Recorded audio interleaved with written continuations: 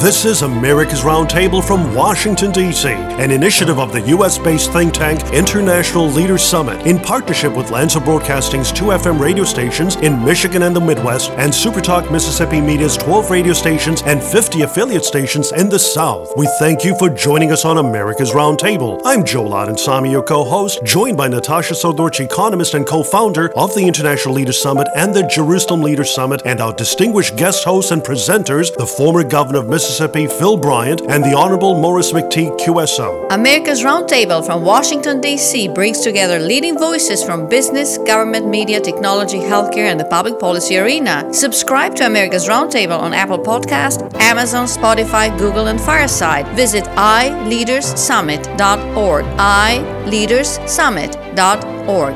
Welcome to America's Roundtable. Good morning. It's Saturday morning. Welcome to America's Roundtable from Washington, D.C. This weekend on America's Roundtable, we're delighted to welcome Professor Steve Hanke, a leading world expert on currency boards measuring and stopping hyperinflation, privatization, currency and commodity trading, water resources economics, and other key topics.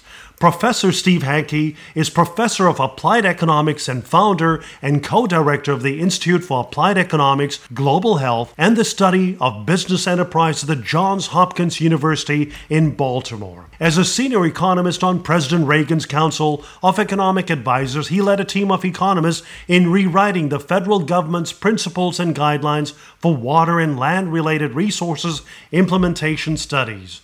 In addition, he was responsible for designing President Ronald Reagan's major privatization initiatives. Dr. Hanke has also held senior appointments in governments of many other countries, including Albania, Kazakhstan, the United Arab Emirates, and Yugoslavia. He played an important role in establishing new currency regimes in Argentina, Estonia, Bulgaria, Bosnia-Herzegovina, Ecuador, Lithuania, and Montenegro. And on this note, we welcome Professor Steve Hanke. A good morning to you, sir, and welcome to America's Roundtable. Welcome, Professor Hanke.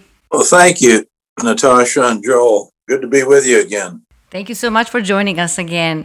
Dr. Hanke, since we spoke to you in March this year, U.S. annual inflation jumped from 7.9% to 8.6%. At both times, the inflation was at the highest level in 40 years, and it is not showing any signs of slowing down. And for more than a year, you rightfully argued that this inflation is not transitory, but persistent, and you're projecting that it will last through 2023 and 2024. Dr. Hanke, what would your message be to the Biden administration, which is blaming supply chain disruptions due to China's coronavirus and now the war in Ukraine for America's inflation? Well, the administration simply is pointing the finger at anybody but themselves. They're not responsible for anything that's going bad. All these things that you itemized are foreign. They have nothing to do with the United States.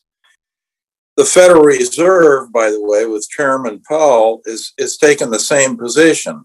We didn't do it. The guy behind the tree did it. But in fact, it's all centered on the Federal Reserve. And it centers on the Federal Reserve because they're the ones who ultimately pull the trigger and create money. And it is money and the expansion of the money supply that ultimately creates inflation. So what have we done? Since COVID in February of 2020, we've increased the money supply measured by M2 by over $6 trillion. And this is incredible because the economy was actually going down as a result of the lockdowns and COVID when it started. So we really needed almost no money increase or small money increase. Instead, we've had this gigantic explosion of the money supply. And with that always comes inflation. So that's why we have inflation. That's why it's hanging around. And it will continue to hang around for sure through 2023 and perhaps going into 2024. Well, there's just no way around it because that excess money is still in the system. It's still leaking out into inflation. Mm-hmm. The critical thing now is what the Federal Reserve seems to be doing, and that is pivoting away from this massive increase in the money supply towards trying to tighten up to fight inflation. And since they really aren't paying any attention to the money supply itself, but interest rates, they think interest rates, by increasing the interest rates, that's going to solve the problem. But if you look at the money supply, the last 2 months of readings, and we just got the last reading yesterday, they've been dropping like a stone. And if this continues for another couple months, we are going to have a recession, which will start late this year or early next year. The Federal Reserve really does not know what it's doing. They never anticipated that they were a problem and they were going to cause inflation by this huge increase in the money supply. They never forecasted inflation. They have over 685 economists working at the Federal Reserve, and there wasn't one who'd forecast anything close to what we have. They didn't think we were going to have a problem. So we're trusting them to solve the problem that they never figured out they were the source of the problem of. They never forecasted it or anything. No, I think they're flying blind, and they're flying blind because they're not focusing on what we call a quantity theory of money. You have to have a theory behind any story. What's the foundation of the story? What's it all about? And it's all about the quantity theory of money, which in short says inflation follows the course of the money supply. If the money supply is going up very sharply, inflation will go up. If the money supply is going down very sharply, inflation will be going down. And in order to rein in inflation, the Federal Reserve raised interest rate by 0.75% in its last meeting in June, which is the most aggressive rate hike since 1994. Currently, the Fed funds rate is in a range between 1.5% and 1.75%. And all Fed officials anticipate that the Fed will raise rates to at least 3% this year, and majority of them expects Fed to raise the rate to 3.4% by the end of the year. With Fed funds rate going up, there is less incentive for individuals and businesses to take out loans for consumption and investments, which was Fed's original intent to slow down the economy, to slow down consumer and business spending. And we also have to point out that the cost of servicing of $30 trillion government debt is also going up. Dr. Hanke, as you mentioned, knowing that inflation is a monetary phenomenon and that it could have been prevented in the first place, how could the inflation be reined in at this stage without using remedies that can cause recession, such as with the Fed raising interest rate? Well, this is a difficult tightrope to walk. If once you create inflation and have it in the system, it's difficult to wring it out without having a recession. And it's particularly difficult if you're flying an airplane and don't have an altimeter in it with a money supply on the altimeter. You really have a big problem. That's the problem with the Fed. They're really grasping at straws. And I think, given the last 2 months worth of data on the money supply dropping as rapidly as it already has, that they will end up overdoing things without even knowing they're overdoing things. And that's why I think there's about a 70% chance that we will have a recession. And I think it will probably start late this year or early next year. Professor Hanke, on imposing sanctions, you have stated that sanctions are immoral, ineffective, and unfortunately politically convenient. You have mentioned that sanctions do not change the behavior of the targeted enemy. And Professor Hanke, when asked about sanctions, you relayed this statement published recently in the Asia Times. I quote, "Like all sanctions, those being imposed on Russia are economic weapons that are being deployed in what is, in fact, an undeclared war against Russia. And like all sanctions, they have proved to be totally ineffective in accomplishing their stated goal of changing Russia's behavior," unquote. Also in Time magazine earlier this year, you said, I quote, "There are always workarounds, meaning sanctions won't stop the rich from getting money in or out of the country." And this past week, a report from The Guardian stated that countries such as Croatia, Netherlands, and Greece were violating the very sanctions that they imposed through the EU or European Union by receiving crude oil from Russian tankers. These ports are receiving Russian crude oil. And at a business summit, Putin told the BRICS, Brazil, Russia, India, China, and South Africa, that Russian oil supplies to China and India are growing noticeably. Professor Hankey, from your vantage point and the extensive work that you have done in history's lessons, what are some of the empirical observations that we ought to look at on this topic of applying sanctions? Does it work or not? Well, they categorically do not work. There's a lot of scholarly literature on this subject of sanctions. They simply do not work. And most politicians have never expressed any interest in looking at the scholarly literature. So we have piles of evidence and books and everything else on the subject. Everyone just ignores it and marches ahead blindly. This is a little bit like the Fed flying blind. You have the politicians flying blind with sanctions.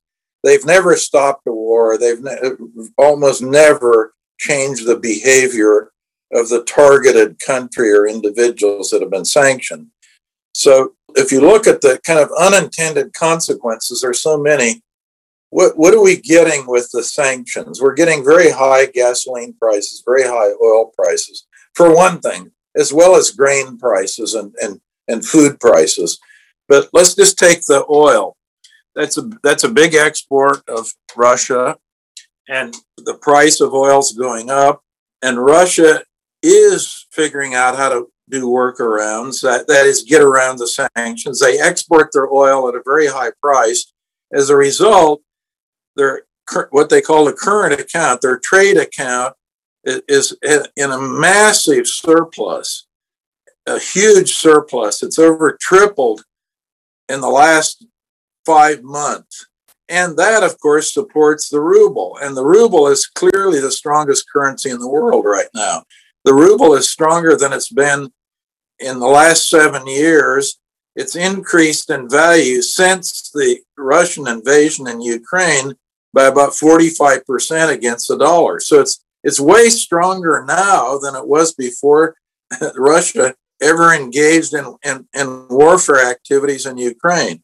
So that's the unintended consequences. The best example I have of this, by the way, is something I call the Afghan effect. And people can understand the Afghan effect, and this is a sanctions type of thing.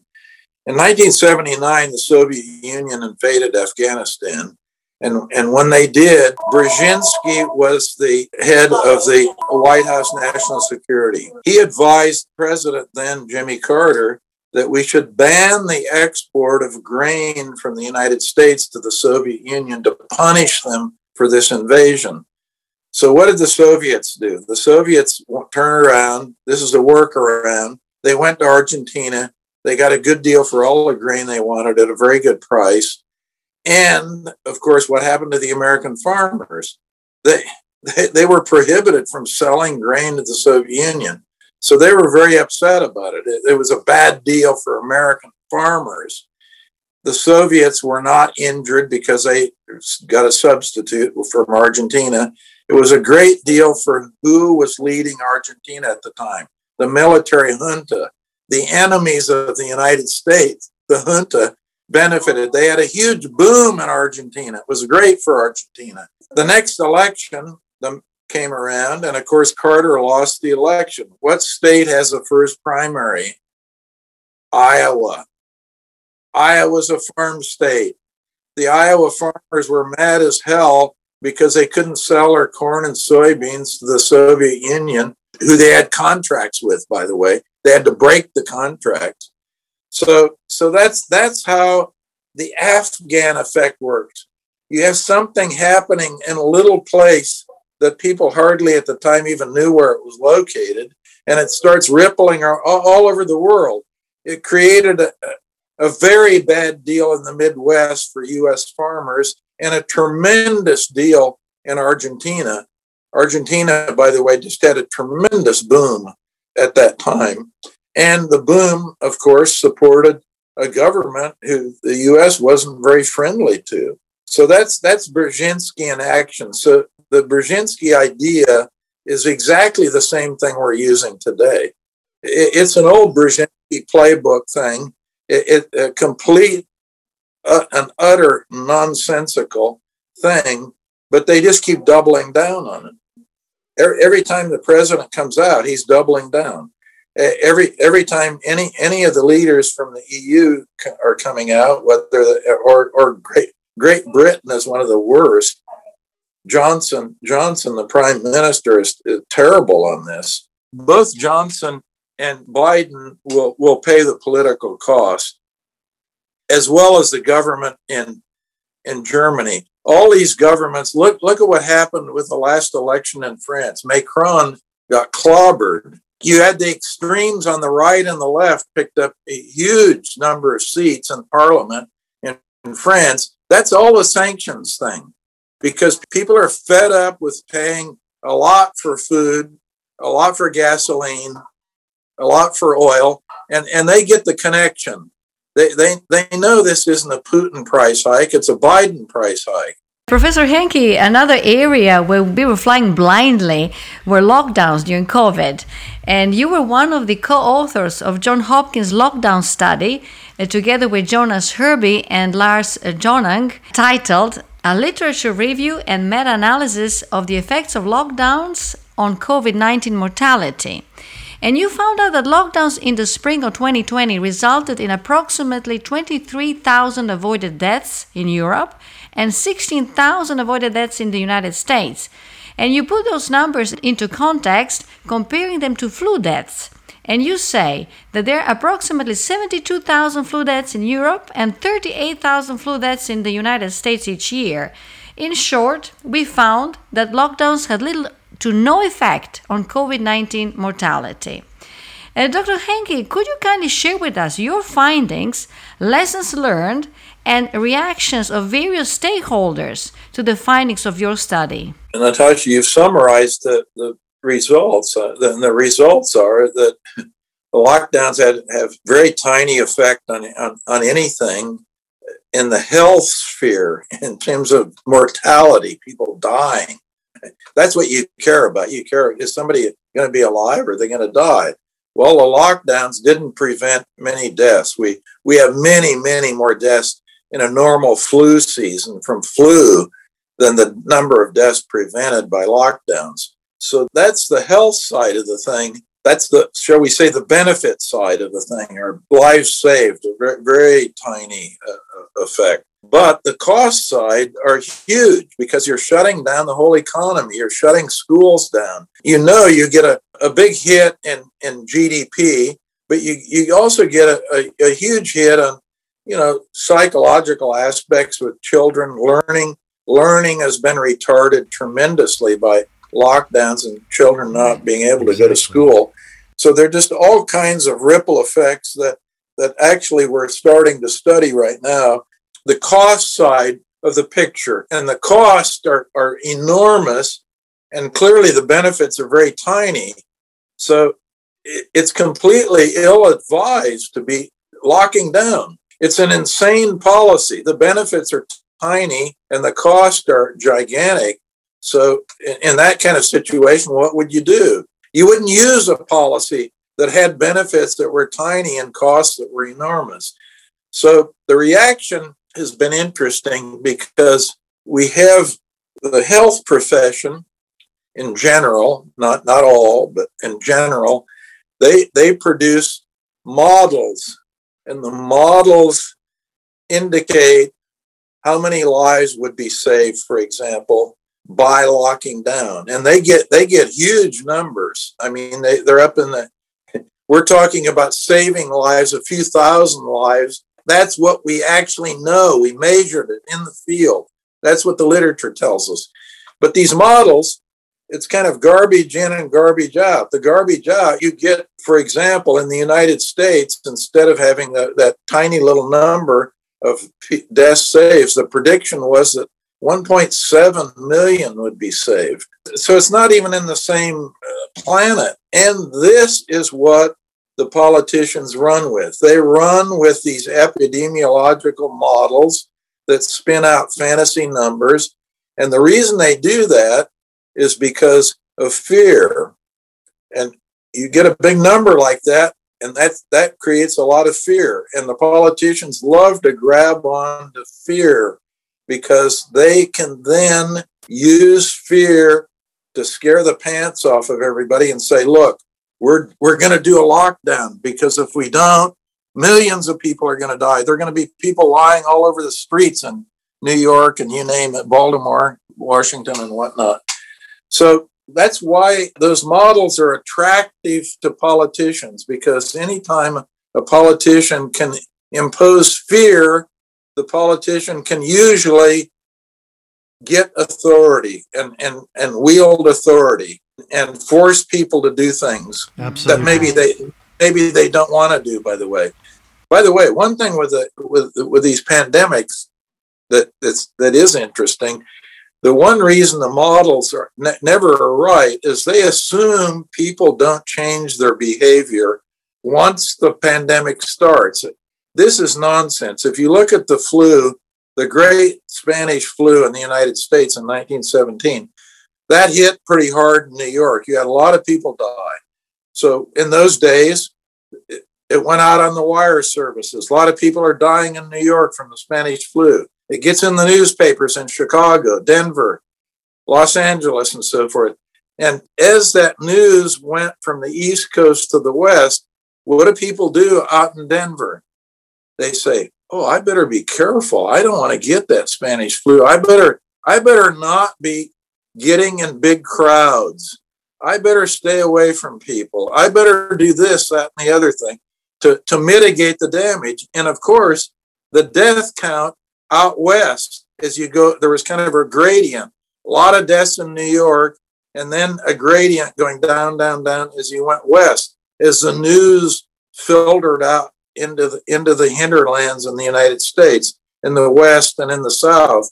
They didn't have that many deaths because people aren't stupid. If you tell someone that stove is red hot, what do? You don't put your hand on the. Don't touch it. You stay away from it. But the epidemiological models, they assume you put your hand on the thing and burn yourself. As we discussed about the unintended consequences of government intervention in the economy and the adverse impact of subsidies, it appears that the White House and global leaders are heading towards pouring more taxpayer funds into projects. And this past week, President Joe Biden met with his counterparts at the G7 meeting at a luxurious resort located in the Bavarian Alps in Germany. Group of Seven is an intergovernmental group, a political forum of Canada, France, Germany, Italy, Japan, United Kingdom, and the United States, with the European Union as a non-enumerated member. And the White House issued this statement, and I quote, "The Partnership for Global Infrastructure and Investment will deliver some game-changing projects to close the infrastructure gap in developing countries, strengthen the global economy and supply chains, and advance U.S. national security," unquote. So now Biden is aiming to mobilize $600 billion by 2027. And some of the things that they're doing are it's tackling climate change and bolstering global energy, advancing gender equality, and you name it, they've got it. Professor Hanke, is this what American taxpayers and the hardworking, decent citizens are hoping for while they face inflation at home and a looming national debt of over $30 trillion? First of all, the resort that they're at is Schloss Elmau, right, very close to the Austrian border. Mrs. Hanke and I used to spend Septembers there. We haven't since COVID, but we know the layout very well. It is a 5-star resort. I'm certain they're having a wonderful time there. It's a fabulous place. That's point number one. They always take care of feathering their own nest and taking care of themselves. These politicians do.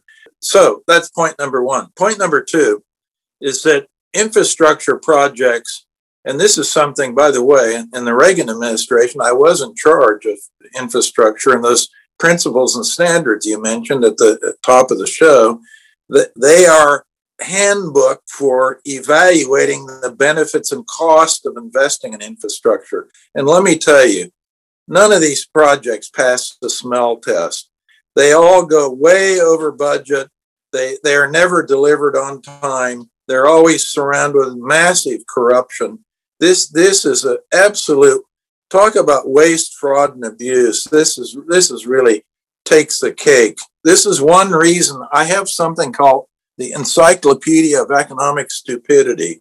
And I can tell you that, unfortunately, President Biden has entered in that encyclopedia.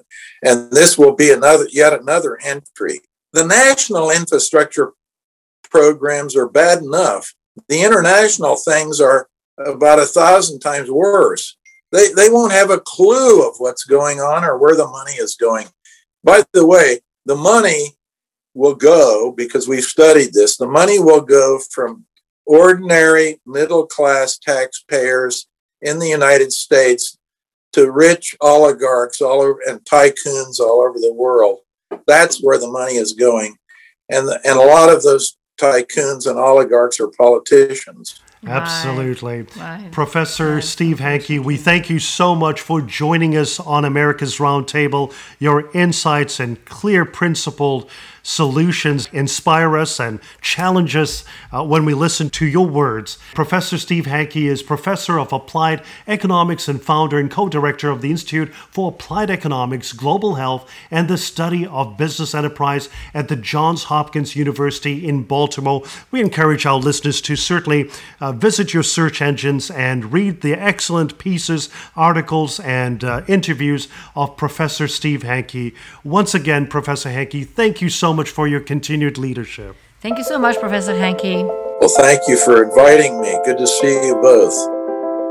This is America's Roundtable from Washington, D.C., an initiative of the U.S.-based think tank International Leaders Summit in partnership with Lanza Broadcasting's 2 FM radio stations in Michigan and the Midwest and SuperTalk Mississippi Media's 12 radio stations and 50 affiliate stations in the South. We thank you for joining us on America's Roundtable. I'm Joel Adensami, your co-host, joined by Natasha Sodorch, economist and co-founder of the International Leaders Summit and the Jerusalem Leaders Summit, and our distinguished guest hosts and presenters, the former governor of Mississippi, Phil Bryant, and the Honorable Morris McTeague, QSO. America's Roundtable from Washington, D.C. brings together leading voices from business, government, media, technology, healthcare, and the public policy arena. Subscribe to America's Roundtable on Apple Podcast, Amazon, Spotify, Google, and Fireside. Visit iLeadersSummit.org. iLeadersSummit.org.